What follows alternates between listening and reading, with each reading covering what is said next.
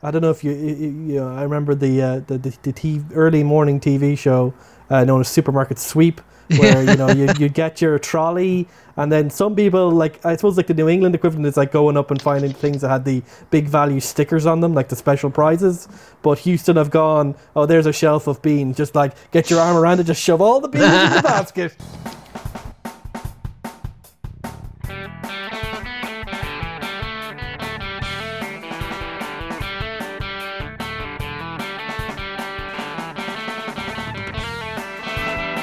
So hello and welcome to All Four Quarters, your one-stop shop for news, views and overreactions to all things NFL. We're deep in the off-season now, so we've got a lot of free agency movements to kind of get through before we even start to look at the draft. So hey, we've got Fitz.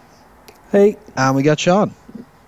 Hello. And obviously myself here as well. How are you getting on, lads? How is all in Cork? Are you excited to, as of today, be able to travel all around the county? Yeah, well, this one advantage to living in the biggest county in Ireland is we get to go further than anyone else can go. Plus, there's some nice things to see. We're probably going to go out to West Cork at some point, maybe at the weekend. Very nice. See what's out there. Yeah. Go stretch our legs as far as the government allows us to in these trying times. Sean's transformation into a middle-class Cork person is fully complete. West Cork for the holidays. Oh yeah, there you go. Excellent. What about yourself, Fitz? How's tricks down there? Well, I don't drive, so I probably have less options for heading out to West Cork. Sean doesn't either, but he has the I have a herself. chauffeur, He's the chauffeur. Jesus, you can tell she doesn't listen. So, but no, like, things are fine. It's been a quiet enough month. Easter came and gone, and all the other stuff, and then just we're now, in theory, through the worst of the lockdown. Vaccinations should be ramping up, so hopefully the finish line is in sight, and while we're waiting we can all just have nostalgia feelings about the last 10 years. As reeling in the years kind of reminds us of all the horrible things that happened around 2010. I didn't get around to watching it yesterday because I was involved in an RPG online, but I've got it recorded in the box. I'm going to be watching it tonight. I believe it opens with man slipping on ice, which is a nice light-hearted way to start it, because I can only imagine, this seems very recent, and it's also in the depth of a recession. Oh, this is grim watching. But yeah, no, should be good fun. Yeah, we've been ground up here, but very confusing weather up in Dublin at the moment. It was scorching hot and sunny, but then also with occasional hailstorms.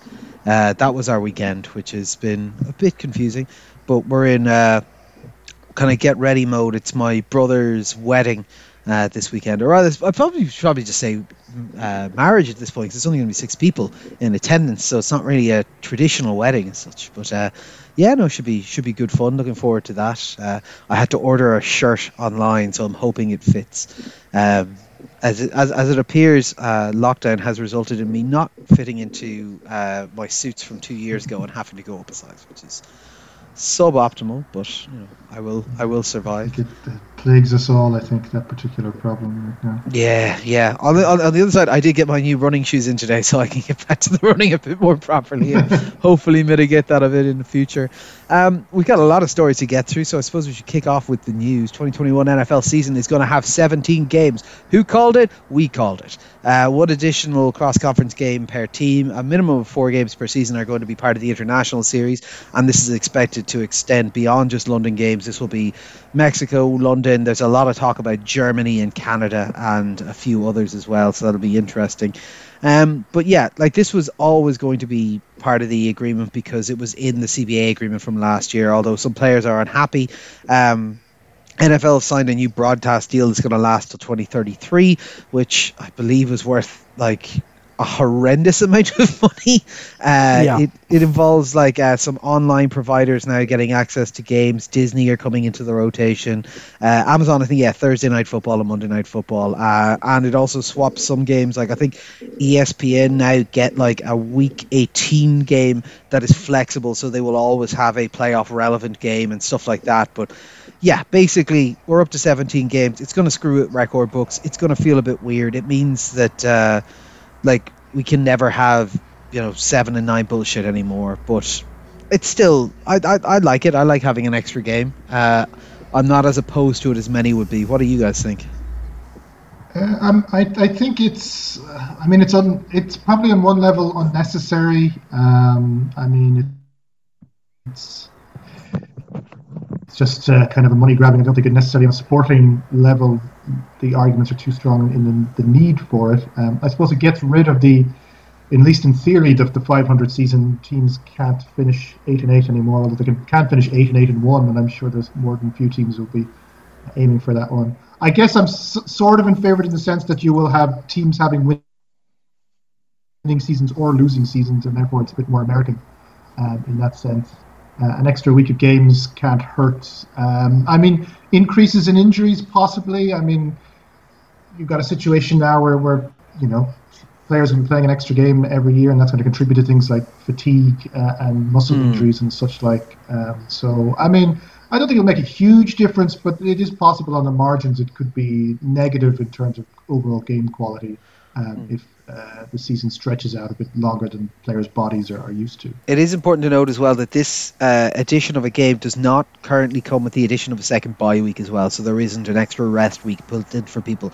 It also means, for those of us who are getting a little bit older, that it will probably start causing some clashes for the old Super Bowl Sunday, given it's now going to be the second Sunday in February, so it'll be set up to clash with Valentine's Day at least once every 7 years. So that'll be fun. That's a nice addition. And 17 is a prime number. It doesn't quite feel right as a number, and thus, we all know that the NFL is going to move towards an 18-game situation. Now, under the current CBA, that's explicitly not going to happen. But now that now that this tide marker has been set, it is inevitable that 5 years from now, when the CBA comes in, and 10 years from now, when the CBA negotiations happen again, this will be talked about. 18 games is basically going to happen. The international series, I think it's good to see that. I think obviously as NFL fans who are based in Europe, I wouldn't mind going to Germany. It's not that much of a difference in going to London. And to 2021, they're already planning to bring back the international series in London. I think Atlanta have already been confirmed as playing in London this year. So obviously looking forward to that, from a selfish kind of point of view. But yeah, I can understand why the players are annoyed. The NFL is such a hugely attritional league already. An extra game might seem like an additional bridge too far. But with so much money coming in, the NFL just dominates the most watched broadcast in America, and obviously has a growing fan base in the rest of the world. And now you have Disney, who basically own ABC and ESPN, coming in and throwing their lot around and getting into the Super Bowl rotation. Yeah, for the NFL, after what was a really tough year with COVID-19, suddenly the future looks a lot brighter, and the players will suffer obviously with an extra game, but they due to the CBA negotiations, they will have some increase in the amount of money assigned to them as well under the cap. Yeah, and I think there might be an even greater increase in this number of international games played. There's the rotational cross-conference nature, because there's no kind of established pattern to the 17th game. I would imagine that this is basically where they're going to start gathering up their games to put abroad and stuff like that. So it also, it's a lesser talked about element, but this is almost certainly the death knell of the London franchise that was talked about for a number of years, that if there are just increased number of international games and they can just put a couple a year, this type of rotational thing will probably be what will happen, rather than having a transatlantic football team. No, we need a Globetrotters franchise. That's what we need. They can just play the Generals. James Winston will probably need a job for a while. We can put him on them. So we'll move on to crime and punishment. What are they doing? Probably felonies. It's been a bumper period for these. So the big one that everyone's talking about, we discussed Deshaun Watson a number of times and him wanting to get out of Houston Texans. Now it appears Houston Texans may not want anything to do with Deshaun Watson. 22 civil suits have been filed against him regarding sexual assault and harassment. Criminal charges process is being started, with 9 women agreeing to be publicly named in order to progress the case. Ashley Sillis is one of the public ones at the moment. Watson's lawyer has denied at all times that these are valid, but there's an awful lot of social media stuff doing the rounds, a lot of rumours about proof of settlement offers. A number of sponsors are already pulled from Watson at the moment. The NFL has already had discussions about exempt lists and what they would be able to do in that respect. This initially started out as a story of everyone thought it was a bit odd, but no one knew what was happening. It's now pretty much at the point of either this is, those who want to kind of say, oh, this is some kind of grand scheme or anything, like, okay, this is either like the worst kind of conspiracy theory thing in the world to try and get him to stay at Houston, or we could probably look at it as being there's 22 civil cases being filed, there's a lot more stuff, there's a lot of evidence knocking around. It appears that he just might be a piece of shit. So yeah, at the moment I'd say they would desperately want to have actually just taken 2 second-round picks for him and not have to be dealing with this at the moment. But yeah, Deshaun Watson not looking very good for him at the moment. Yeah, like this is a situation where it has kind of slowly but surely gathered pace and gathered additional information, and it's almost kind of, a drip feed of information that becomes more damning over time. Obviously, initially this was primarily a civil situation where the women were looking to sue Deshaun Watson for sexual harassment primarily. But as the information has come out, and I suppose as some of the skepticism in public was about the fact that it was a civil case exclusively for a time, but that was escalated to criminal charges, or at least the starting of that process. I think that indicates a degree of severity and a degree of seriousness that now makes this likely to have significant effects on Deshaun Watson for the upcoming future, both in terms of obviously sponsors have started dropping him, and obviously the exempt list he may not play for the 2021 season. So the only one who's come out publicly so far is Ashley Solis, who talked about basically being forced to touch his genitals after he exposed himself. Some of the other, I believe, charges that come out relate to him forcing oral sex. And basically it kind of ranges from basically that exposure type of thing and basically being a sex pest type thing up to straight up effectively sexual assault and rape in terms of oral sex. So obviously his lawyers have maintained throughout this entire process that they strongly deny all charges, and they have been very vociferous in that. Perhaps that is part of the reason why the media kind of took this up quite slowly, but there are reports that he has deleted stuff on social media, that there have been settlement offers. I think some messages reportedly may have leaked, kind of him somewhat apologizing to some of these women afterwards. But I think as we get further in, it kind of feels like his defense has gone from I didn't do anything to it wasn't that, I didn't do that type of thing, that serious type of criminal type of thing.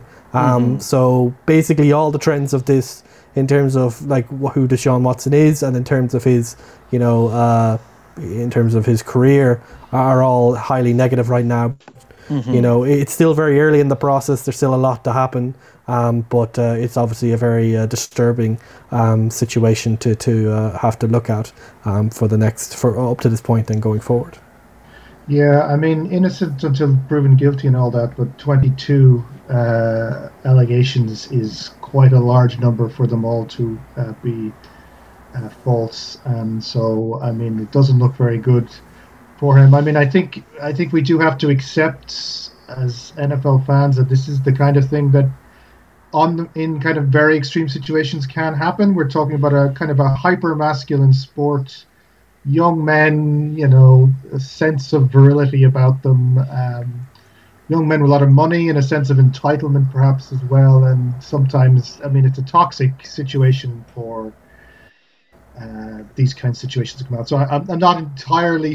Well, I mean, I'm surprised. I didn't know much about Watson in terms of his personal life before this, so perhaps I'm surprised in that sense. But I'm not surprised that an NFL player once again has been accused of these kinds of things. It's very difficult to know how it can be stopped, given that there's elements of just, I don't want to call it human nature, but it's kind of in that kind of area we're talking about. Inevitable things happen with young men who have a sense of power about themselves. So yeah, I mean, not looking very good. I hope the NFL, if the situation turns towards kind of criminal charges and prosecutions, I hope the NFL acts as strongly as it should do. It hasn't had a great record in past situations with high-profile quarterbacks who have been charged with various things. But time has, the world's moved on an awful lot in the last, say, 10 years, so I would expect them to be a little bit more strong about this. I just hope justice is done in the end. Yeah. Other crime and punishment around the league. New Orleans quarterback Marshawn Lattimore was arrested on possession of a stolen gun charge. He was a passenger in a car with occupants who had several other similar charges. And Minnesota quarterback Jeff Gladney was arrested on domestic violence charges. The details suggest it was assault on a woman, and he could face up to 10 years in prison. There's also free agent Isaiah Wilson. He had a high-speed car chase and crash, faces felony, reckless driving, reckless conduct, drug possession.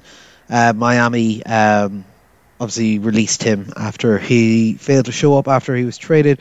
And also a former NFL player, Philip Adams, was involved in a mass shooting and suicide. So 6 dead. His family have donated his brain to CTE research, and they think that it might be to do with mental health struggles in his post-retirement life.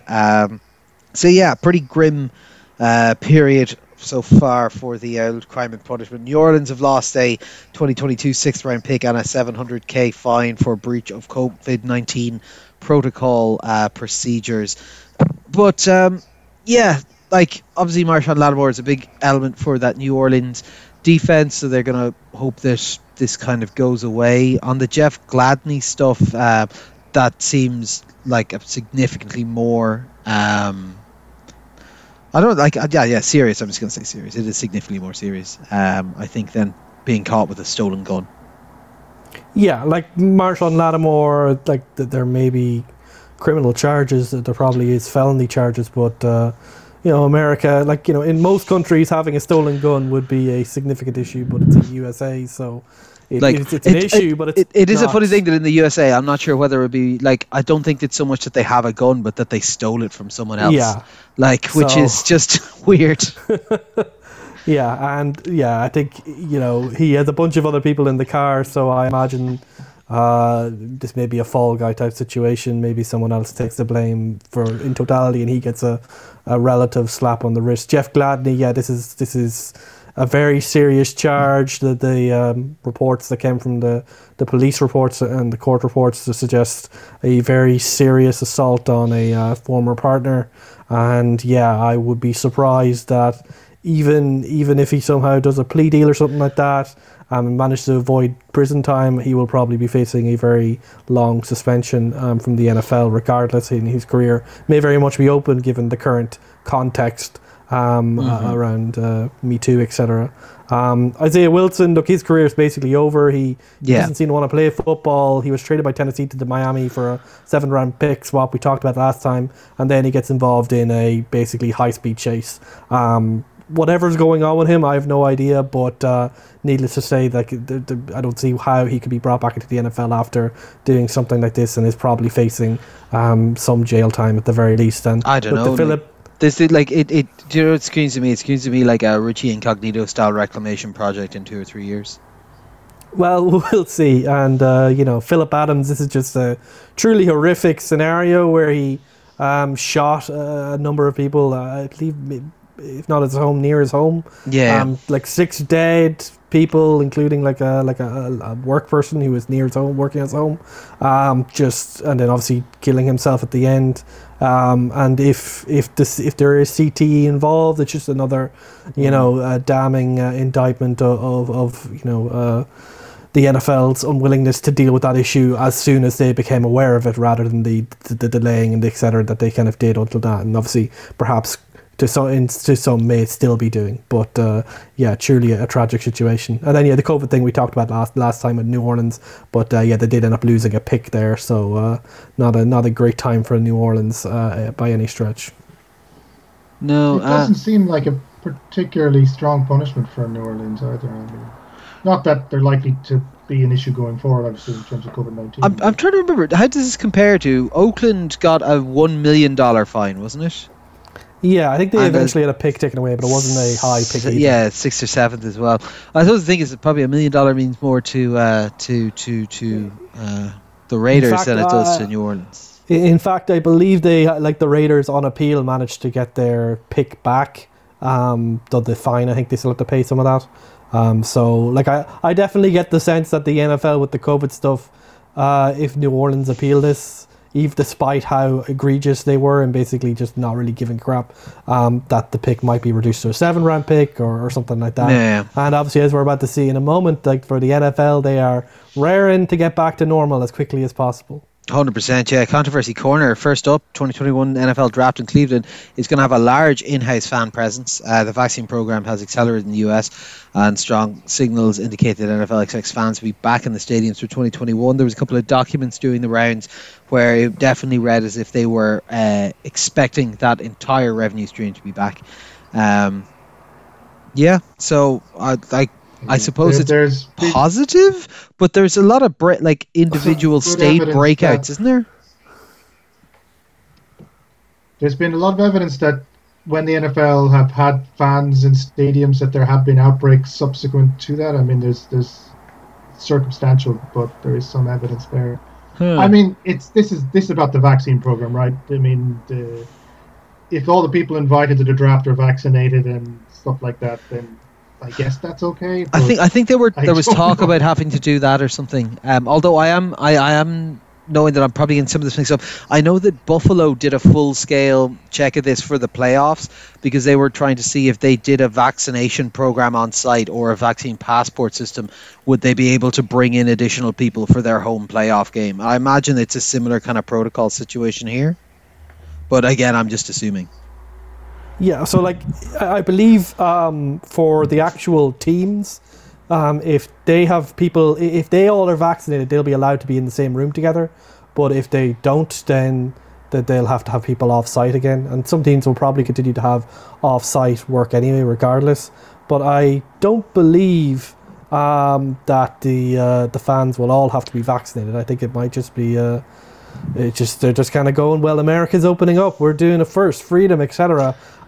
Which is kind of dumb, but like if it's allowed, then the NFL will probably push the envelope. I think there is just worth pointing out that the NFL will not require players or coaches to take the coronavirus vaccine, but that there probably will be restrictions on their ability to participate in OTAs and mini camps, etc. If they don't take the vaccine. So there'll probably be some controversy emerging from that. But for the Cleveland draft, it seems like I think they're going all fully 2 feet in, basically.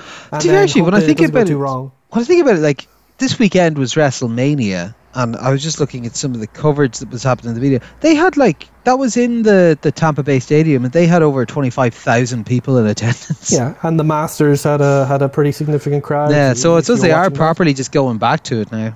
It's called freedom, boys. We live in an authoritarian state over here. Carry a gun, Ireland. Just don't have stolen it off anyone. We just respect our elders too much. Get them out of here. Yeah. Washington owner Dan Schneider, that happy-go-lucky fun guy who has no terrible stories about him and isn't just a complete piece of shit. That guy. He has bought out the minority owners, which sounds like something he'd want to do if that meant something different. He basically all the other owners are unhappy because he's a massive piece of shit, and they don't think we've gone 3 months without a terrible story about him being racist or sexist or just pretty much every ist that you could be. But yet they've allowed him to buy out the minority owners, so he's now kind of betting in and he's not going anywhere. This comes after probably 3 years of speculation that they were going to push him out, so I guess that's not happening. Yeah, and I think it's nearly $1 billion involved, so it's obviously not a trivial matter, and I'm sure there's debt and stuff involved. So I think if you're a Washington fan or just a fan of not having people like Dan Snyder involved, it's a pretty sad day that his screw-ups, his being a bastard, probably actually reduced the value of the stake slightly, despite the huge tag price, because he's made it one of the less enjoyable or less attractive franchises through his own incompetence and being a cunt. Apparently billionaires can get away with lots of things. I don't know if you knew that, but wow, this is basically proof of that. Hot takes over here. Drew Brees is retired after 20 years. This was kind of expected, I think. Hall of Fame career. He'll walk in. Super Bowl 44, all-time first in yards. For the moment, I'm pretty sure Brady's close. Yeah. And we'll expect to take Brady's coming for every record. Yeah. Brees currently first in completions and yards, second in touchdowns. They kept trying to put a big team together at the back end to try and make those Super Bowl pushes, but they constantly just had the big blowouts in the playoffs to the Vikings twice and to Tampa Bay, which was a bit of a wet fart of a game from them this year and stuff. And the Rams. Phantom PI.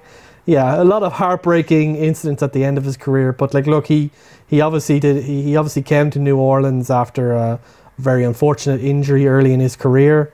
And won them a Super Bowl after New Orleans had been a kind of a joke franchise for most of its existence. So he'll be ever loved down there in the Bayou. So that win, obviously they'd love to have added to it, and they certainly had the talent to do so after a couple of really successful drafts, and the numbers are just incredibly impressive, even if Tom Brady will come for every one of them. And Drew Brees, he will go easily get into the Hall of Fame in 5 years' time after 20 seasons of spectacular football, and he really was kind of the vanguard of the complete revolution of offensive football in the NFL. He basically normalized stuff like 5,000 yard seasons, which I suppose will become more normal with 17 games. And he truly was a truly impressive one, especially given those early early career issues that he had to deal with. Wasn't that like a recurring thing of that, when 5,000 yard seasons were becoming a thing, there was there have been 7 5,000 yard seasons, 5 of which are Drew Brees, something along those lines of just how ridiculous he was as the outlier on the start of that. Yeah, and obviously, similar to Brady and Belichick, obviously a lot of it's associated between that mind meld that he had with Sean Payton. But even accepting that, it's these numbers were truly out of this world. He truly spectacular career that redefined what we can expect from offensive football. Yeah, I mean, I think it's worth noting, and you compare him to people like Brady, and people will talk about, well, he's only won one Super Bowl. But I mean, that more speaks to the fact that he was playing with some pretty mediocre Saints teams down through the years. It wasn't until kind of post their Super Bowl win that they kind of became a regular contender. And for him to put up those numbers while playing maybe half of his career with teams who weren't competing at the top end, I mean, that just speaks even more to how good he was as a player. And the Saints will definitely miss him, and it's going to be a difficult transition for them in the coming years to find another quarterback of that kind of talent to build around. As you mentioned there, he's tied quite closely to Sean Payton. It's been confirmed by Netflix that Kevin James of Paul Blart Mall Cop fame is going to play Sean Payton in a film chronicling Payton's year-long suspension due to Bountygate. So obviously there is rumours abound that Adam Sandler is going to play Drew Brees, but we can only live in hope. That would be pretty fantastic. But yeah, very good career for him. There was a lump of proposed NFL rule changes. We'll kind of keep you updated when we hear about which ones come through, but selection fee of them, greater prohibition of below the waist blocks, add an eye in the sky official, kind of like what you have in rugby for checking, expand jersey numbers so that you can basically choose whatever jersey number you want, onside kick reform, and overtime reform. A lot of these happen pretty much every year. It varies how much they want to allow in. I'd expect if there's any that have big, strong player support, they might get one of those over the line as a kind of a gimme for the 17 game season elements that were annoying people. But but we'll keep you up to date on those. Non-free agent transactions, a few bits of things that are around the league. We had a massive selection of trades happen. So San Francisco traded the 12th overall pick, 2021 third, 2022 first, and a 2023 first to Miami for the 3rd overall pick. So San Francisco obviously betting the house on picking up someone who they see. Everyone expects it to be a quarterback. It's an awful lot of picks to be giving away to not pick a quarterback, but they still maintain that Jimmy G is the starter for the moment, so maybe it's a 2-year play, but it's an awful lot to be giving up. Miami then turned around and took that 12th overall pick and traded it for the 4th overall pick, and 2022 first for the 6th overall pick and a 2021 fifth. So yeah, basically complete clusterfuck. But Miami now own 1 million picks in the draft. San Francisco are lining up to take a quarterback, and yeah, that's pretty much where we are on that one. It's interesting. The thing that interests me about this was this has to be a considered decision from San Francisco, because they could have waited until closer to the draft to make that decision. But the fact that Miami are able to immediately turn around to Philadelphia and make this trade tells me that these negotiations have been going on a kind of contingent basis for quite some time. Yeah, I think that pretty much tells you that Miami were getting a lot of calls, and probably San Francisco were feeling the heat. And obviously, remember, this isn't Miami's original pick. This is the Texans' pick. So it's all gravy for them. And yeah, like San Francisco have confirmed that they're going for a quarterback. They've obviously decided that there's 3 quarterbacks that they think are good enough, or at least that the quarterback they like is probably going to be at number 3. By all accounts, as we'll talk about in the next podcast, the first 2 are now kind of coming more certain, and then this 3rd overall pick then is the best of the rest. Mac Jones. Mac Jones is the big report, so everyone's saying Mac Jones, as you say. But of course, the draft cognoscenti are like, Mac Jones isn't the 3rd best quarterback. Yeah, Justin Fields or one of those guys, right? Sure. Yeah, Trey Lance is the other one. Yeah. But that people are kind of going, look, he would fit the Shanahan type system. He's a great distributor of the ball, a kind of point guard type of quarterback, but obviously lacks the physical tools and upside of those other 2 guys.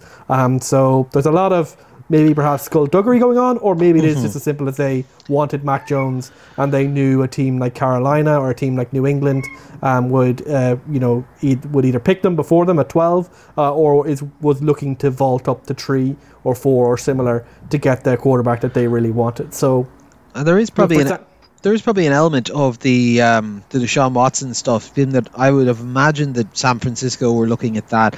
Possibly the Carolinas and stuff were looking at him as a potential trade. That now that everything is going on with that avenue is either shut or it's not something they can deal with at the moment. So it's suddenly pumped up the where maybe they wanted to trade to pick up an established entity. Now they have to go draft more so than they did before. Yeah, I think the desperation of the other teams was certainly increased, which is probably why Miami quickly got an offer that they couldn't refuse as well to some extent. The fact that Miami came back up to 6 probably means that they're looking at one of the top receiver/tight end, one tight end in particular we'll talk about next time, or perhaps a top offensive line talent. But at 6 they should have the pick of a really talented player. They obviously felt that there might be a drop off once you get past the top 10.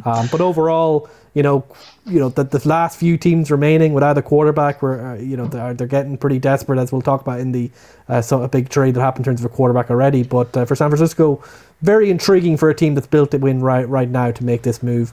And obviously Jimmy G is the starter for now, but whoever they pick, there's going to be a camp battle, and the rookie is going to get a fair shot, you imagine.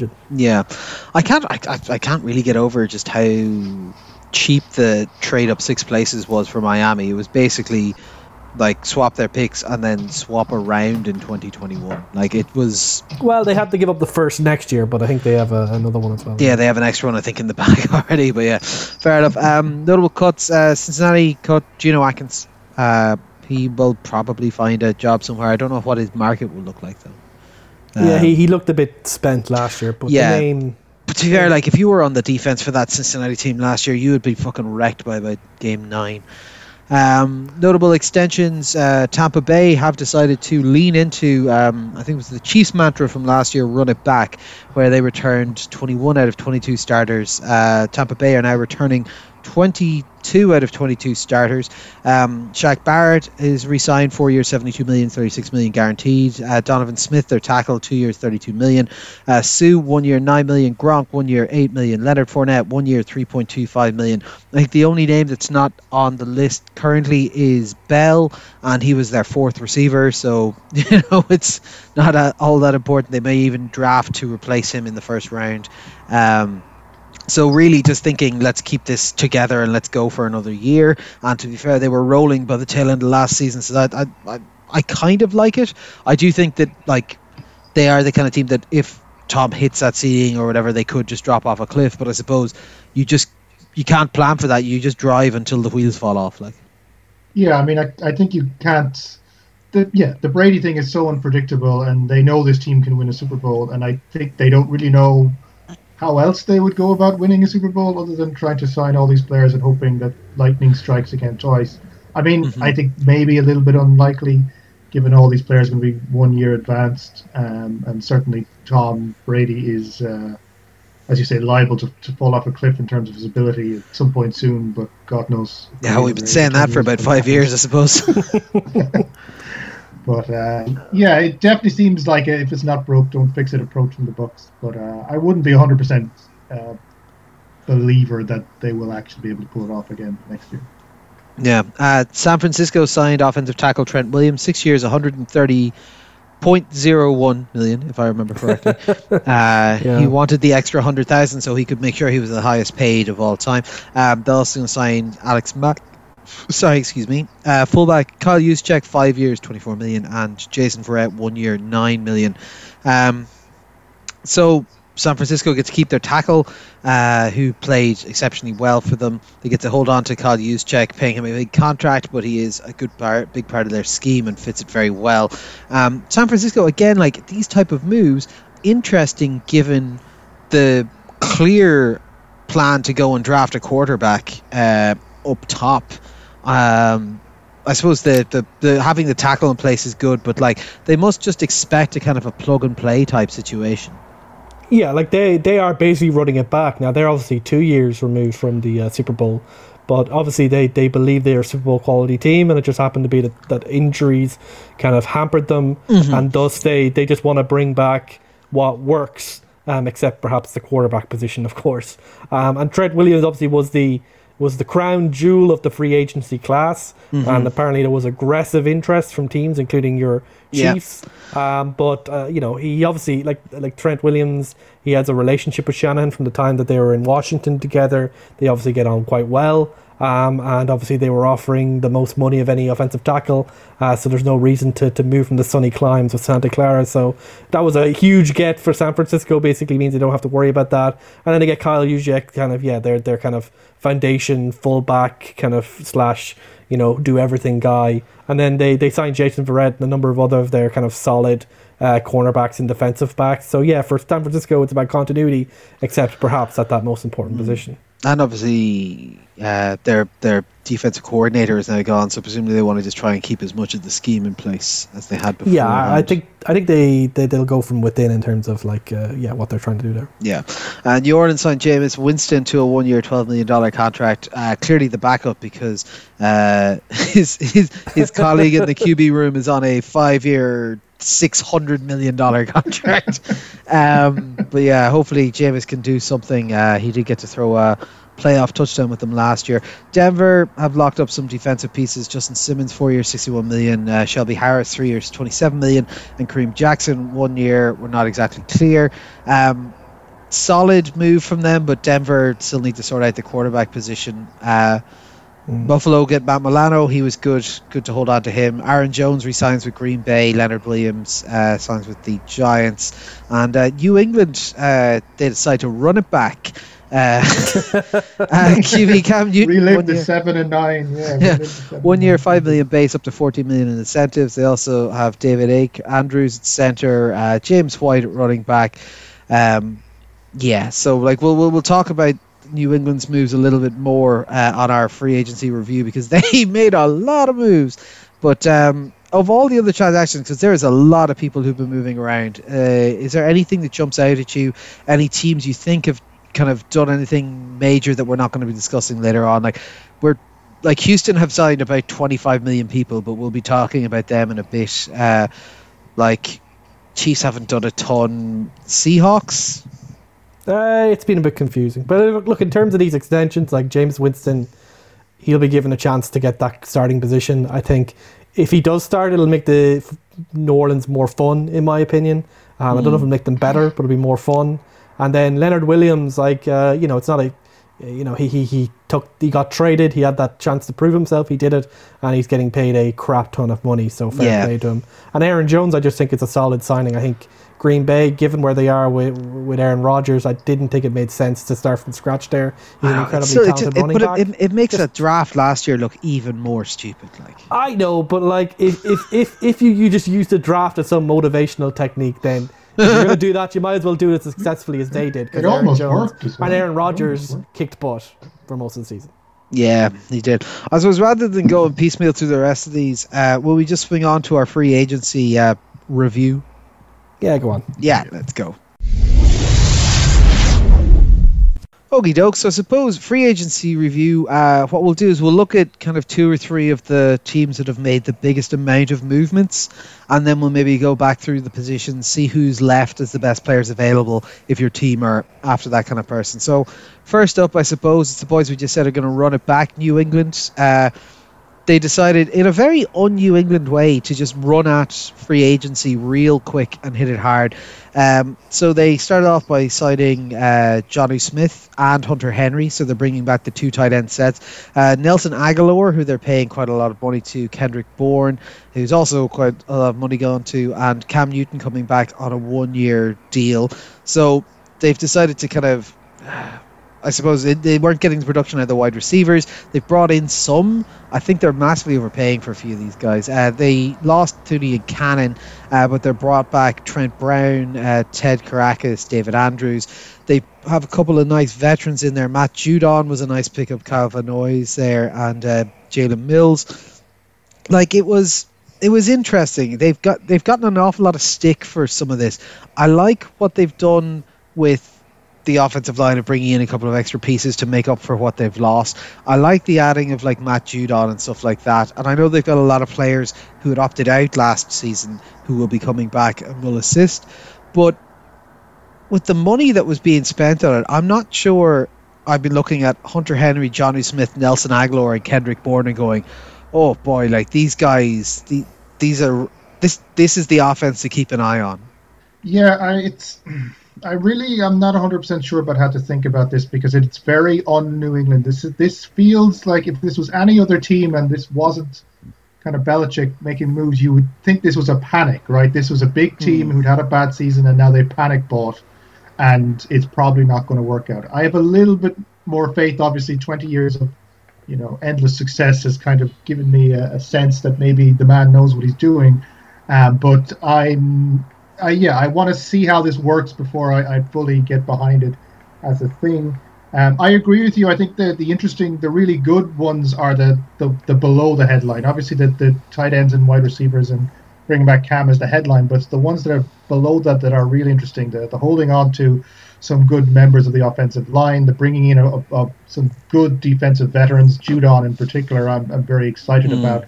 It'll be interesting to see how the defense comes back together next year. Obviously, it was hurt very badly by all the opt-outs, so it's kind of hard to know at all where that defensive unit will be at, but I think it will be a significant improvement on last year.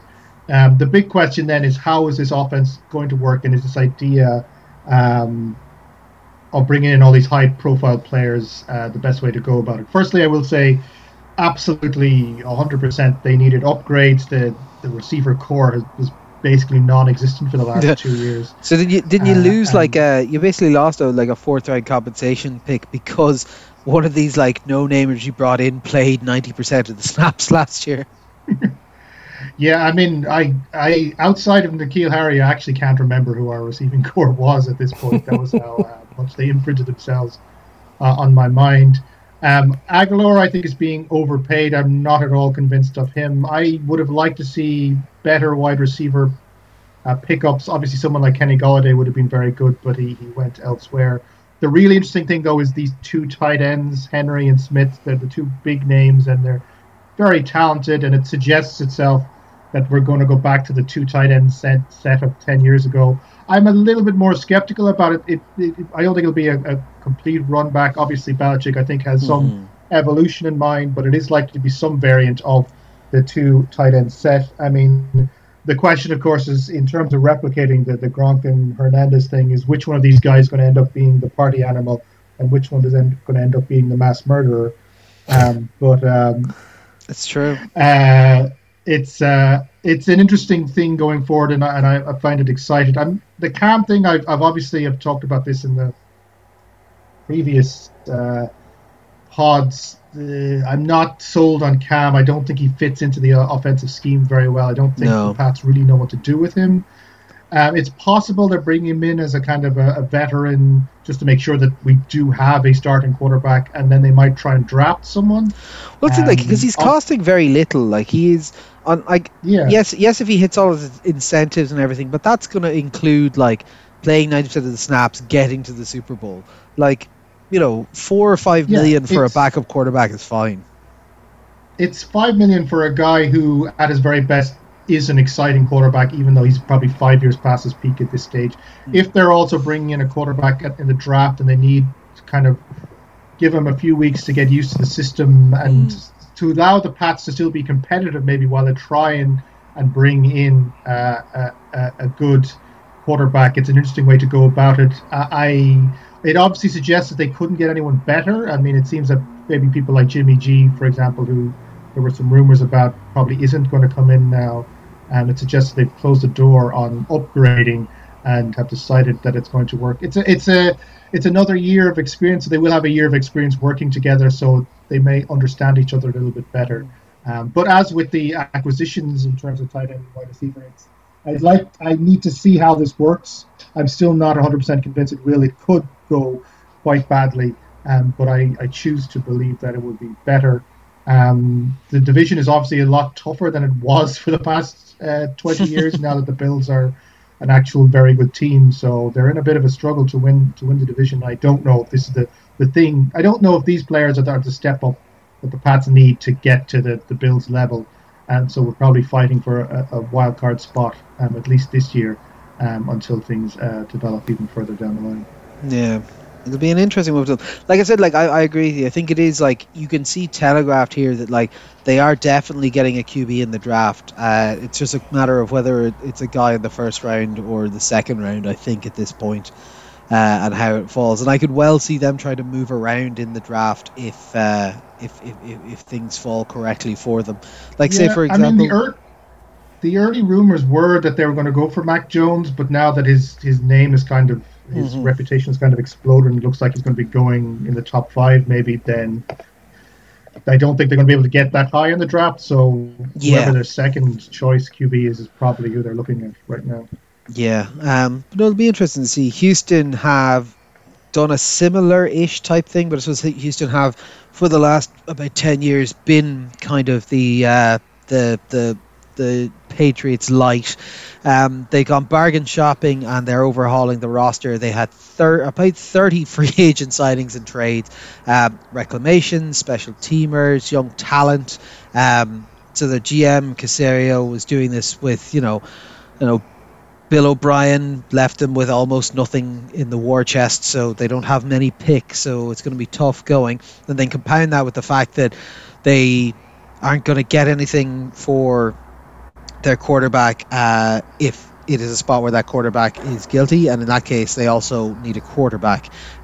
They do have a kind of franchise level left tackle, but they have no one for him to protect currently. Their big moves are adding things like Philip Lindsay and Mark Ingram. I never understood why the Broncos didn't appreciate Philip Lindsay. He's a very good running back. I just was never given the role there.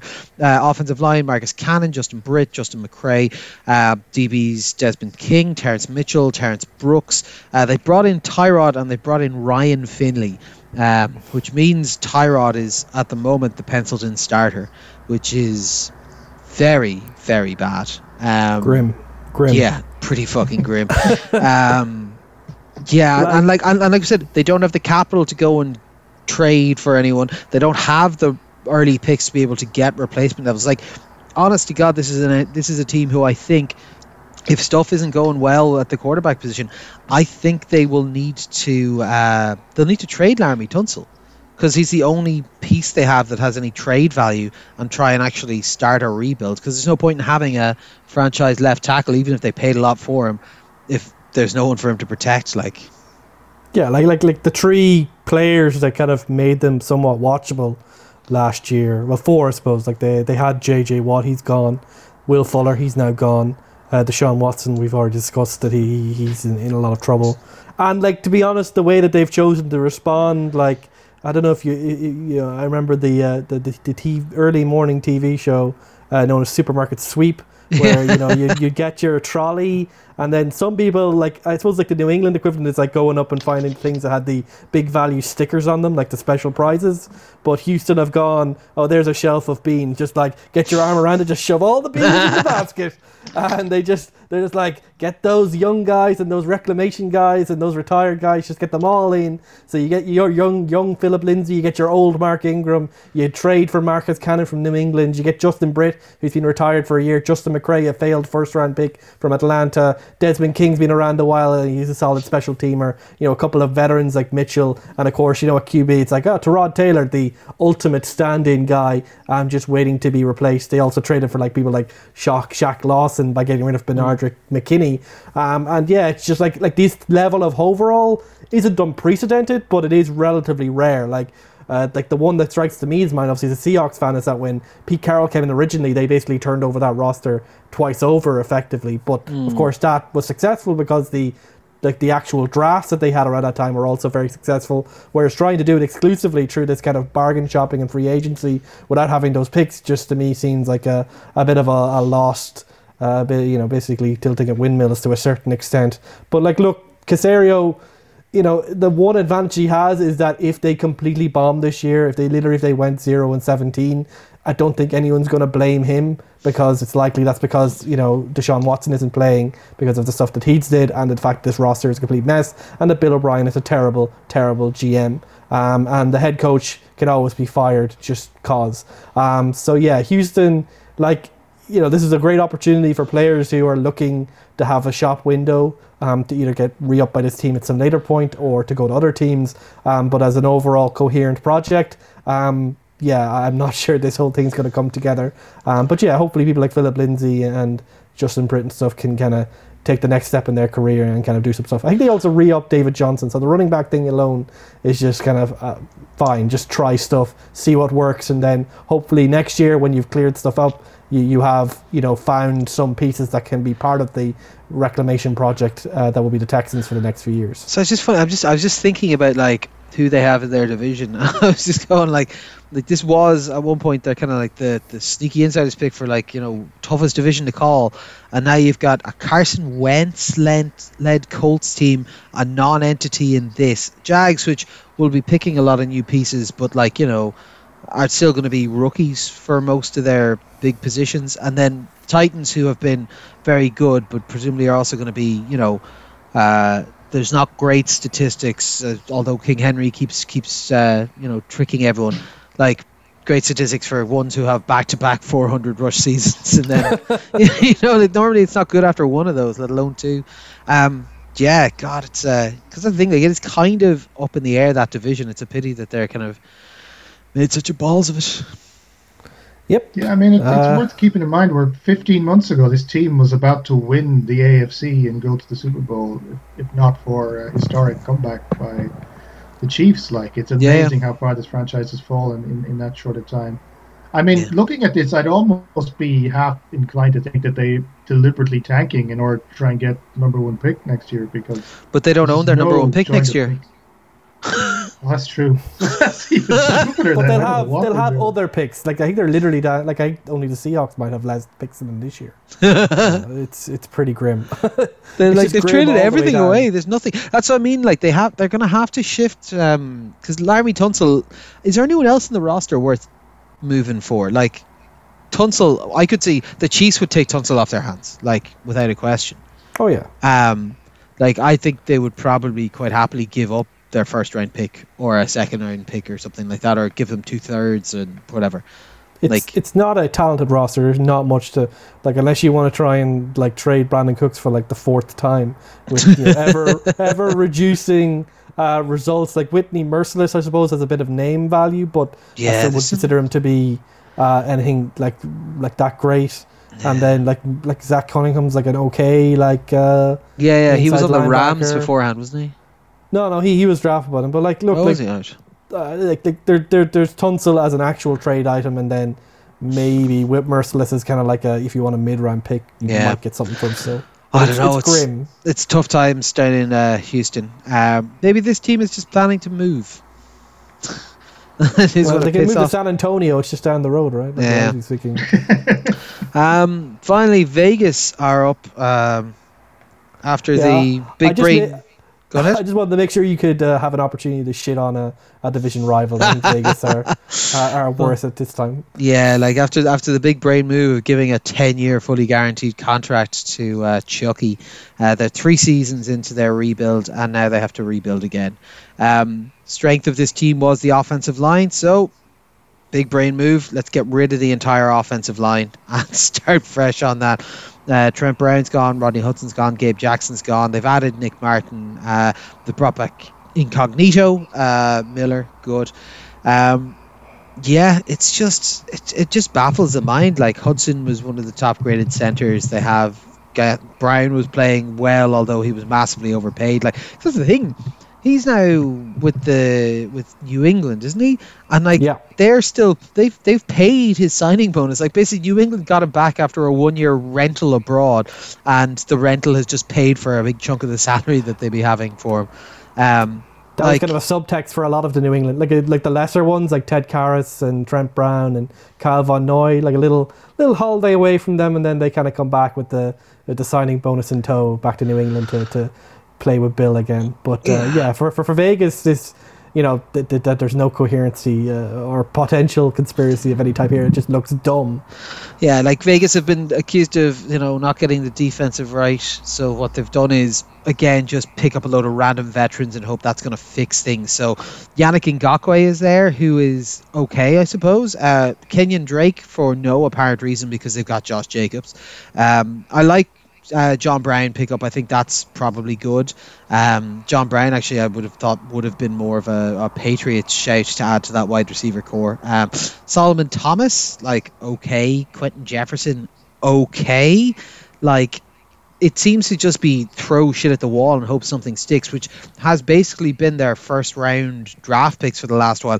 They've got 4 first round draft picks gone onto the defensive side of the ball and almost none of them performing. Yeah, and I think they actually brought back Carl Joseph, I think is like their latest signing, who was a former first round pick from the last regime.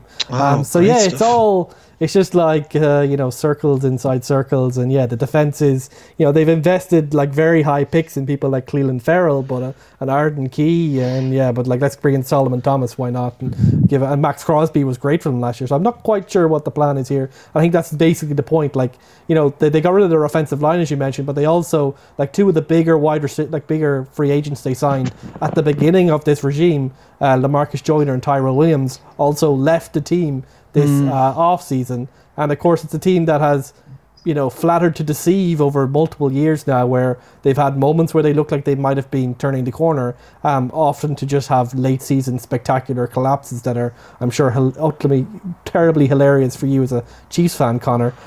So look, it just kind of feels like this is a case where there's not really any accountability, certainly not for John Gruden. He's just locked in there with his super contract. Knock on wood.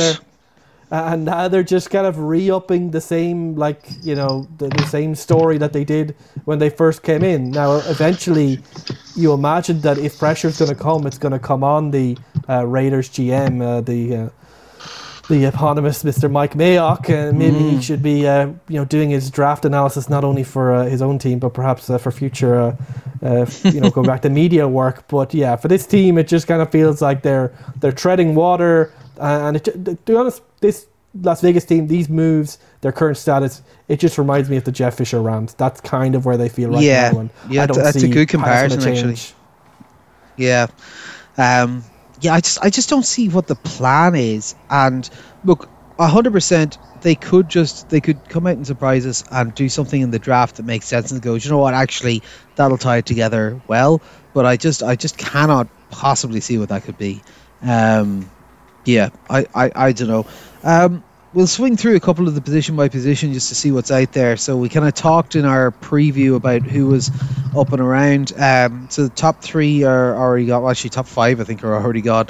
Darnold was traded to Carolina. Dalton is now in Chicago on a 1 year, $10 million deal, expected to be the starter. Fitzmagic is now in Washington, 1 year, $10 million deal.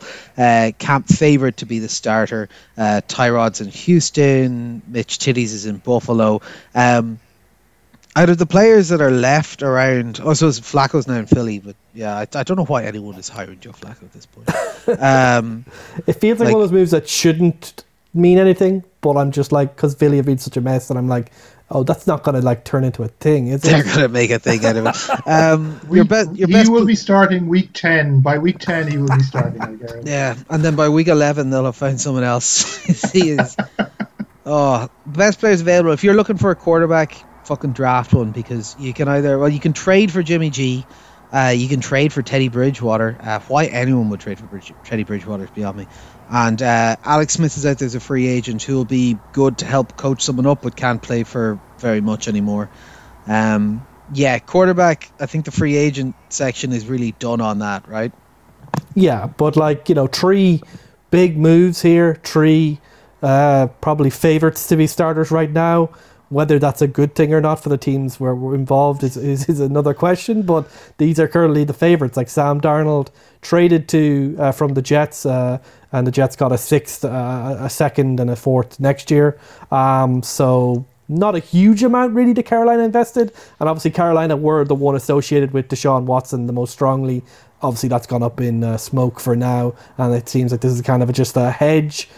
Teddy Bridgewater has been told he can get a trade, but if I'm Teddy Bridgewater and I'm going ranking the quarterbacks on all 32 teams right now that I can compete for a starting job with, there's maybe one, maybe two other teams that I would feel worse about being on.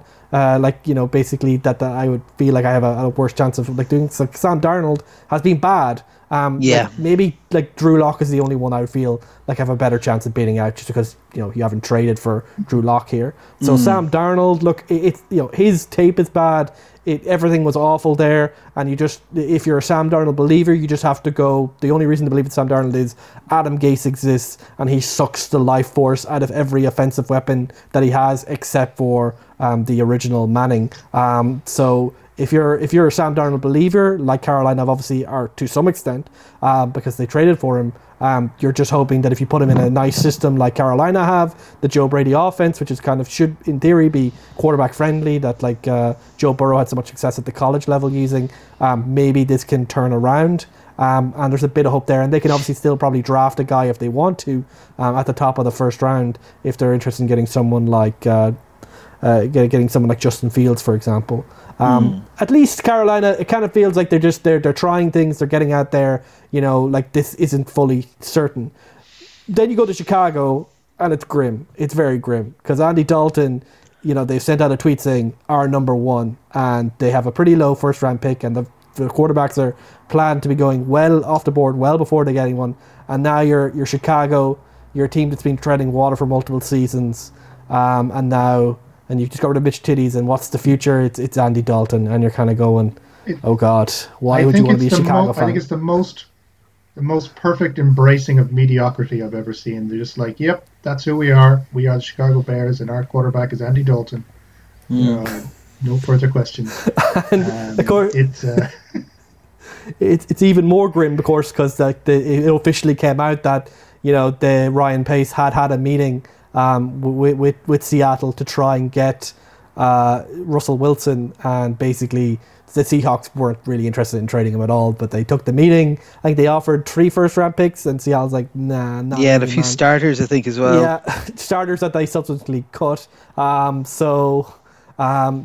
Chicago, pretty much every tweet on Twitter, if you clicked into it, there was Chicago fans announce Russell Wilson, Russ, please. And now it's just I don't know. It's just depressing in Chicago. It's pretty grim. Whereas Fitzmagic, he's going to Washington. He's finding out fun there. Heineke, Kyle Allen. Fitzmagic, is he good? Are you going to win a load of games with him? I'm not necessarily sure about that. It could certainly happen because they have some decent weapons, and they showed their defense improved a lot last year. But at least he's fun to watch. At least he's exciting. At least he's like a really good dude who's easy to get behind. So for Washington, I'm not sure they're that much better off than Chicago in terms of the talent, necessarily. But at least it'll happen in a fun way. And for a team that where it's useful to distract from the fact that their owner's a complete bastard. Fitzmagic is a good way to wash that down. The Amish rifle, Fitzmagic himself. So, that feels a little bit more positive there. No, of course. Running backs, fullbacks, loads of these off the board. Kenyon Drake to Vegas, Philip Lindsay to Houston, Jamal Williams, Detroit, Mike Williams, Atlanta, Damian Williams, Chicago after a release from KC. There's not a ton knocking around. There's Lev Bell, who didn't look overly impressive in his stint with KC last year. Duke Johnson, who is, basically what he is, backup. James Conner, who is the slowest running back in the league. There's not much there. Don't go hunting for value at running back anymore, I don't think. It'll be value. You just don't get much production. Nothing much happened. Aaron Jones went back to Green Bay. Chris Carson went back to Seattle. We kind of talked about Drake and Lindsay, like it's fine. And these guys aren't getting paid much. But hey, Michael Burton is now your fullback. R.I.P. Sausage. Maybe Sausage had to retire, so he could become I think he's like one of those like kind of deputized like local sheriffs. It's just like it seems fitting for him. If I'm a running back, I wouldn't expect the phone to ring until people have tried a chance at the draft, basically. Yeah, some injuries maybe. Wide receiver, tight ends. Most of these have gone to New England, I think, at this point. But Kenny Golladay to the Giants, 4 year, $72 million. Will Fuller to Miami, 1 year, $10 million, which is an interesting one. Big boom reward, risk reward for Miami. Hunter Henry and Jonnu Smith both to New England for a combined nearly $90 million. Corey Davis, the Jets. There's not a ton sitting out there. Again, you've got Zach Ertz is probably available via trade, but he was terrible last year. Antonio Brown, who looked good at the tail end of it, but is a piece of shit in a mental case, so you don't want him in your building. And D.D. Westbrook is probably like the next normal person available. Or people like Alshon Jeffrey. There's not much left here. Not a ton. Sean, how do you feel looking at this? Like would Golladay or Fuller? Like, I know Golladay would probably be a big step up from them, but like I would have thought if you're going to go like whatever it was, about $25 million 2 years on Aguilar, why wouldn't you just do a 1 year $10 million with Fuller? Like, he gives you your speed. This is the thing. You look at who they picked up in the wide receiver department and how much they paid for someone like Aguilar, and then you realize that the other names that were out there at the time. I mean, Golladay would have been great, but it looks like he went for the money because I really don't know what he's doing at the Giants whatsoever. Fuller is, he's inconsistent, I suppose, but he would have been interesting. Someone like Curtis Samuel could have been good as well. He's gone to Washington. So it's just to decide of all those names to go, Nelson Aguilar, that guy who had half a good season 3 years ago, that guy, we'll go for him, is, I don't really understand it. It may make some more sense that they realized they couldn't get these guys maybe and decided that the tight end thing was the way to go because they could splash some money on two reasonably talented players, but I don't know. The logic of it doesn't quite come together in terms of what the Pats needed a wide receiver and how much they paid for the players they did pick up in the end. Yeah, and like Golladay, look, he's going like Danny Dimes. This is a big signal that they're like, okay, Danny, prove it, basically, as he goes into his third year, as obviously they're coming towards the end of the rookie contract. Kenny Golladay, he's a great big play receiver, he can do the contested catches and all that, so they're saying, look, throw it up, do your thing, use your wheels a bit, see if you can make that leap, see if you can kind of do a Josh Allen type transformation. But I think based on what we've seen, I don't think anyone in this room is particularly optimistic about that. And look, Will Fuller, he's suspended for the first game. We know there's issues with injuries and PEDs and stuff, but I think Miami, they don't need him to necessarily break out for them to have a solid team, but him and Devontae Parker, if they're both running at full speed, that could be a very exciting offense after it not really fully clicking with Tua last year. Yeah. Yeah, so we'll move on then to the linemen. Again, a lot of them gone here. The big names, obviously, Joe Tooney signs with KC, 5 year, 80 million. They also picked up Kyle Long as a backup kind of guard and Mike Remmers, so they're kind of interesting strategy. We've now got 5 guards and no tackles, so we're just going to try some new formations going into this season. That's some Andy Reid magic there. I can see that. Yeah. Corey Lindsay, the centres, Chargers have 5 years, 62 million. Then there are other ones. Matt Filer, he's gone to there as well. Kevin Zeitler, Baltimore have him for 3 years. Rodney Hudson, the centre for Vegas. This is the weirdest thing about the getting rid of Hudson. Like, he was getting paid a good bit because they gave him a massive contract, but he was like one of the top centres. They announced they were going to cut him, and then like about half a day later, it was like, oh, actually no, we'll trade him. And then they got like a 3rd round pick for Arizona for him. It was very confusing. I don't really understand it. Riley Reif's in Cincinnati. Like, there's not a lot left out there. I've been keeping a close eye on this market specifically because I know the Chiefs are going to pick up a veteran as well as presumably draft 1st or 2nd round at this position. But it's like Villanueva is there, Russell Okung is there, and Lane Taylor if you want a guard on the inside. Like just to say, like, I think Villanueva and Okung for this late stage in free agency, I've seen worse offerings at the tackle position. But yeah, they both have their risks and they're maybe both more name than game. But like, Tooney was a big investment. Obviously, we know Chiefs were going for Trent Williams. We talked about that earlier, but they ended up settling for what feels like settling for the backup prize of Joe Tooney to kind of come in there and become the new, hopefully star guard. We've seen some of these New England players leave New England and not quite live up to their name. But if you're protecting Patrick Mahomes and you have Andy Reid, you can't really ask for a better opportunity to live up to your contract. And then the Chargers, I kind of feel like every few years they end up redoing their offensive line and they're not really working out. Like Russell Okung is an actual example of that. And they traded for Trey Turner and he didn't really work out. But like, you got the young guy Justin Herbert, you have to protect him, so you just got to keep swinging for that. Like, if you have the quarterback, you might as well just keep giving money out while they're on the rookie contract. And Lindsley was really, really good for Green Bay, so hopefully he can have that relationship with a younger quarterback. And Filer's just a solid kind of a swing kind of guy, perhaps could be a starter as well, was quite good with the Steelers. But overall, the Vegas were getting rid of offensive linemen at a quick pace, but most other teams I think are still interested in improving this position if they can get away with it. Yeah. In terms of edge, we have, a lot of people are off the board. Edge is always just in demand. We discussed Yannick Ngakoue there. Bud Dupree, Tennessee, just gave him a lot of money, 5 years, 82 million. Trey Hendrickson is now at Cincinnati. Carl Lawson's now at the Jets. Hassan Reddick's with Carolina. There's in terms of who's left out there, Jadeveon Clowney is still out there. We've discussed him numerous times. We're not sure what to make of him. All the reports out there today are he's going in for a second meeting with the Browns, and they're expecting that it's just hammering out terms that he's going to be on the Browns next year. So that leaves you with Olivia Vernon at defensive end or Melvin Ingram at outside linebacker. I think the Chiefs had Ingram in for a chat at one point. They're kicking the tires, I'd say. But I think these top 5 guys, they all got around 15 million a year, say 12 to 15 million a year, maybe a little bit more in Bud Dupree. So they all got paid around the same amount, so they're not really noteworthy by themselves, but just to say that the defensive end market was pretty healthy. I think of these, perhaps the shakiest one is Trey Hendrickson to Cincinnati, especially because they got rid of Carl Lawson. Hendrickson had a really, really good 2020. He had a load of sacks, but basically hasn't done anything before that. But we've seen people like Shaq Barrett explode after doing well in their final year and stuff like that. So I think in this position, you have to pay a lot up front if you're going to do a 5 free agency, and none of these guys strike me as terrible deals. And I think next year when the cap starts going up again, you'll probably see stupid mega contracts, and these all will probably look fairly reasonable at that point. Yeah, on the interior, there's nothing much to report. Everyone kind of coming in.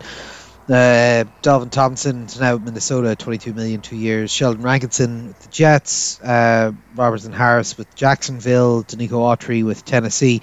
Jaron Reed, KC picked him up after a Seattle cut, 1 year, 5 million. I believe Seattle asked him to restructure. He said no, and he was cut. It's only Didn't interesting feel the because, love, apparently. yeah, well, like the only real piece of interest on it is that obviously he signed a 1-year deal because he wants to get a bite at the free agency afterwards. And he's returning back to, he would have played opposite Frank Clark a good bit in Seattle previously, so they would know. No, KC is a great shop window with Frank Clark and Chris Jones alongside you, and Jerron Reed. Seattle fans kind of felt like he was a bit overpaid for what he was getting, but he's a great cleanup guy, like being the good, like the second, third guy on the line who can just get the sacks. I think the only hilarious thing that happened in the interior defensive line thing was that Michael Brockers got traded from the Rams to Detroit. After publicly stating that when Stafford got to Rams, like, oh, he's a major upgrade over Goff, he's way better, and now he's back with Goff again. Playing with Goff again. It was a pretty funny situation. And look, there's not much left in a free agency either still. You have K'Wan Short, Geno Atkins. These are just reclamation projects, see if they have anything left in the tank, and then Daquan Jones is like a solid defensive tackle. But nothing too exciting happening at this position. We didn't really expect it based on the guys who were available, to be honest. Yeah, your coverage linebackers and your box safeties. Again, look, as is always say, all the good ones are gone, or at least the top ones are. John Johnson went to Cleveland for 3 years, $33.75 million. They also had a Troy Hill, so they're kind of doing a lot of work on that side of the ball.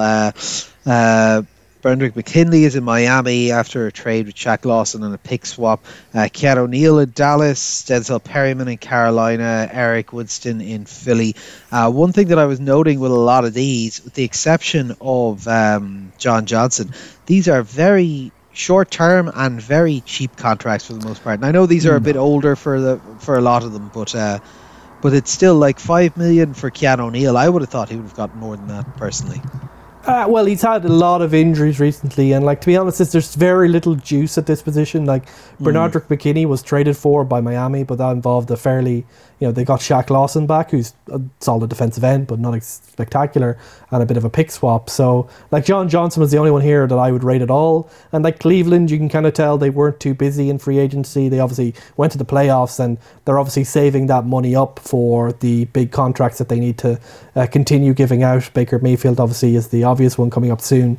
So this position is just kind of very devalued in the NFL right now, similar to the running back position, but John Johnson kind of shows the near upper end, which is like about 10 million a year, 11 million a year. Not really that big compared to some of these other positions. Everyone else is like kind of 3 to 5. Like, so, yeah, like these are just all no juice names. Like Denzel Perryman's a 2-down linebacker. Eric Wilson's a young guy, hasn't really shown it. Keanu O'Neal, obviously a former first-round pick, not really much there. But like, if you want a linebacker, there's some guys out there who are fine. Like KJ Wright, he's old, but he's very good. At least he can be very good. BJ Goodson, Deshaun Gibson. So like, I think it's just a position, once again, if you get to the draft and you haven't found the guy that you want to invest in, then pick up a solid vet, and it probably won't make that big of a difference to your defense. Yeah. And I suppose second to last, our coverage defensive backs, as your cornerbacks and some of your safeties. This one had a lot more people in it of note. Shaq Griffin's down in Jacksonville, 3 years, $40 million. William Jackson, Washington, 3 years, $42 million. Adoree Jackson, New York Jets, 3 years, $39 million. After getting cut from Tennessee. Kyle Fuller, surprise cut from beforehand, is now in Denver, 1 year, $9.5 million. Denver also signed Ronald Darby to a 3 year, $30 million contract. And Pat Peterson, who's finally made it out of Arizona, made it to Minnesota for a 1 year, $10 million contract. He probably hitting the free agency a little bit too late there after a somewhat down season by comparison. Other ones I've noticed was Anthony Harrison, Malcolm Butler as well. But yeah, these are decent sized contracts. There's a lot of juice around this, and it's interesting. It seems to be a lot of teams, and I always find this happens, a lot of the teams who are the worse off of the teams roster wise, they tend to think that the biggish name corner can really make a huge difference to their game, to their defensive side of the ball. So you see your Jacksonvilles and your Giants stuff coming in here. Yeah, I mean, it's explosive plays is what you kind of want. I think, well, yeah, cornerbacks are kind of known for their explosive. I mean, there's two types. There's the explosive play cornerback, and then there's the guy who does his job quietly and doesn't get any catches against him. And I mean, yeah, it's. I mean, it's interesting in the sense that Jacksonville have kind of put their money on Shaq Griffin. As I said in the last pod, I was looking at him a little bit because there were some rumors that the Pats might go for him. Mm-hmm. It ends up, I think, most likely we're going to re-sign Gilmore, although we have to give him a lot of money to keep him happy, I think, or to extend him rather than re-sign him, I suppose is the correct thing. So he was one I was looking at for. It's interesting going for Jacksonville. Their defense has some good parts to it, but also doesn't really work all that well at times. So it's interesting to see he might be part of the rebuilding project. And there, there's some. I mean, you're obviously getting paid a lot more money, but I do wonder if there are overvalued because of that explosiveness. That it is kind of the big plays tend to be at cornerback and safety, and maybe there isn't enough focus on fundamentals in terms of stats lines and stuff like that. Mm. Yeah, like I think, Shaq Griffin and William Jackson were the two coming in that we knew were going to be free agents. They both got pretty solid contracts. I feel like, next year they probably would have got ridiculous money, but given the current cap situation, didn't get too out of control. Like, I think both are good, solid young corners, and I don't think these are terrible contracts. I don't know whether they are true CB1s so you can build your defense around, but they can't. I think they'd be worse CB2s for these teams going forward.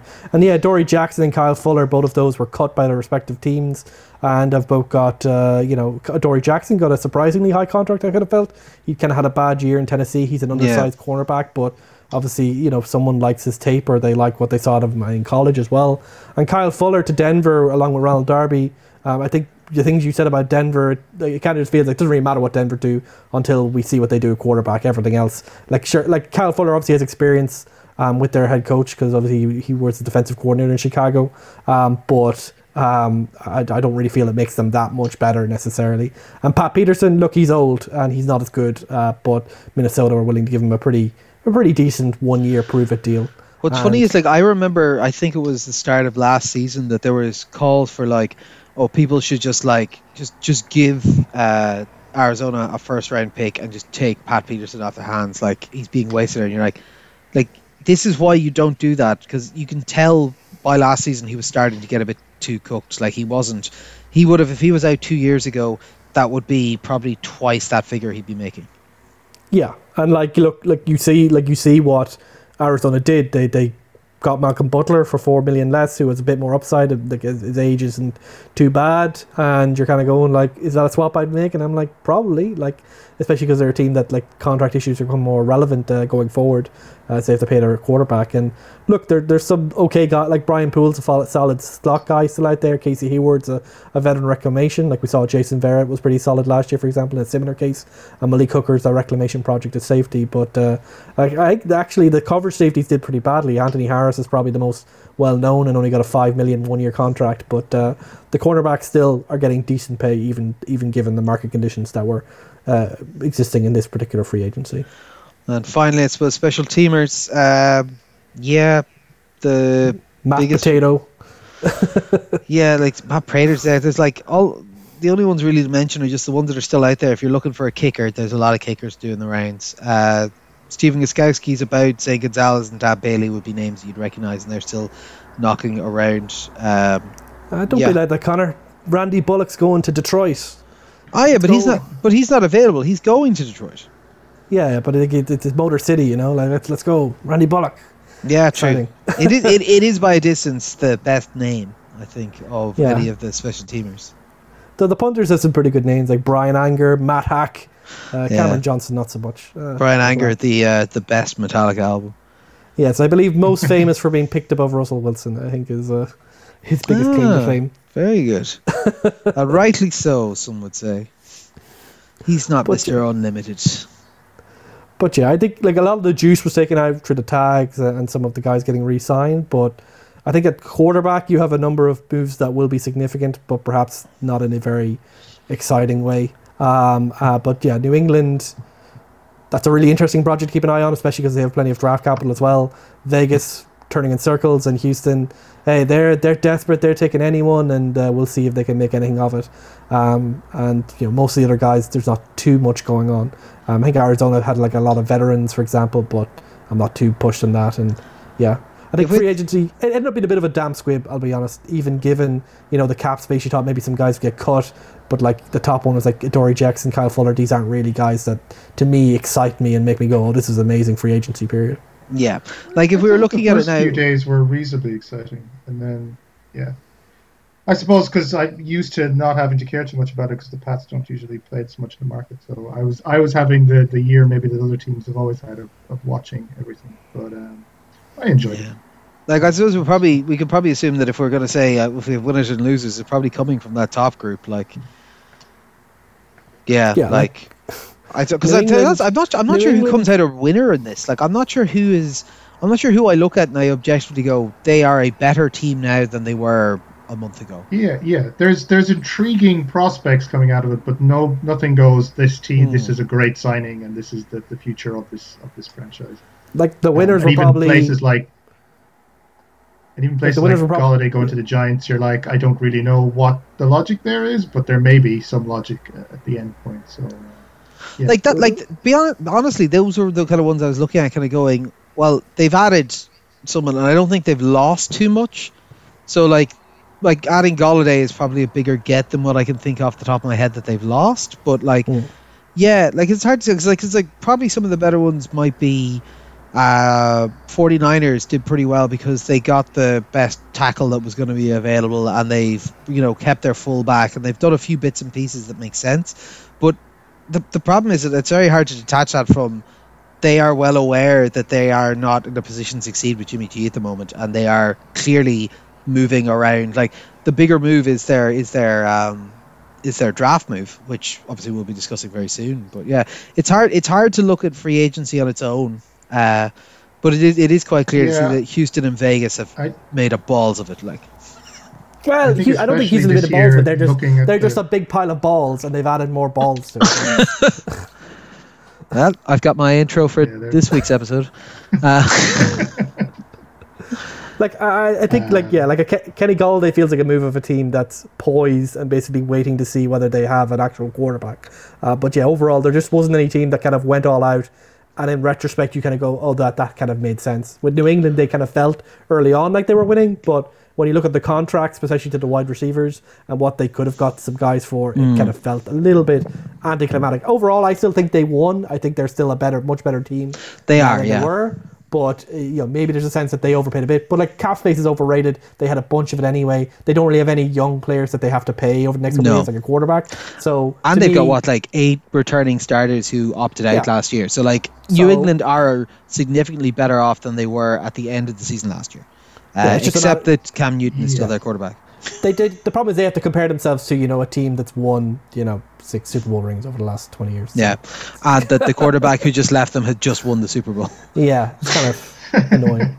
They won, but hooray! There's no great hope team like a Cleveland or a Jacksonville or somewhere. You're like, oh yeah, these guys are going all the way. But New England just kind of feels like. Yeah, maybe that'll work. It's Bill Belichick, but it's like even if they do manage to make it, it's not going to be like a huge underdog story. It's going to be like, oh crap, they're back. What do you think the chance of our next episode is going to be our draft one, and we'll get into all of the stuff in depth then. But if they are really bent on Mac Jones, the 49ers would now have 2 things that they would want: either the pick that they could definitely take Mac Jones at, or Jimmy Garoppolo. I'm kind of half expecting there's going to be something that's going to happen between those 2 teams, either a trade of a pick or a trade of a player. I feel the Pats re-signing Cam is a indication that they're trying to make that system work somehow. Okay.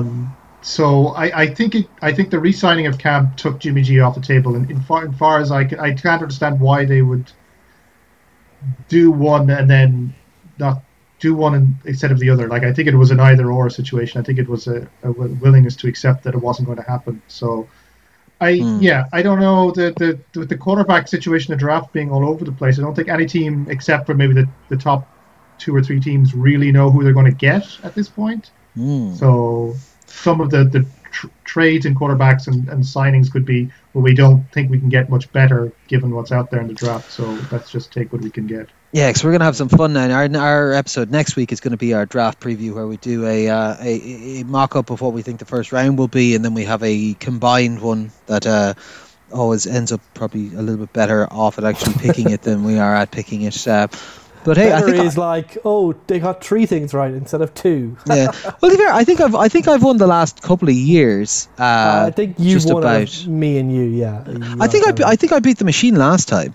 Yeah. But I was on the virtue of, again, I think it's that I made one or two completely correct guesses versus them. But yeah, anyway. I need to start digging into my tape now and get myself ready. But yeah, next week we'll be doing our draft preview and discussion of the prospects and the expected who's going to take who kind of stuff. So that should be fun.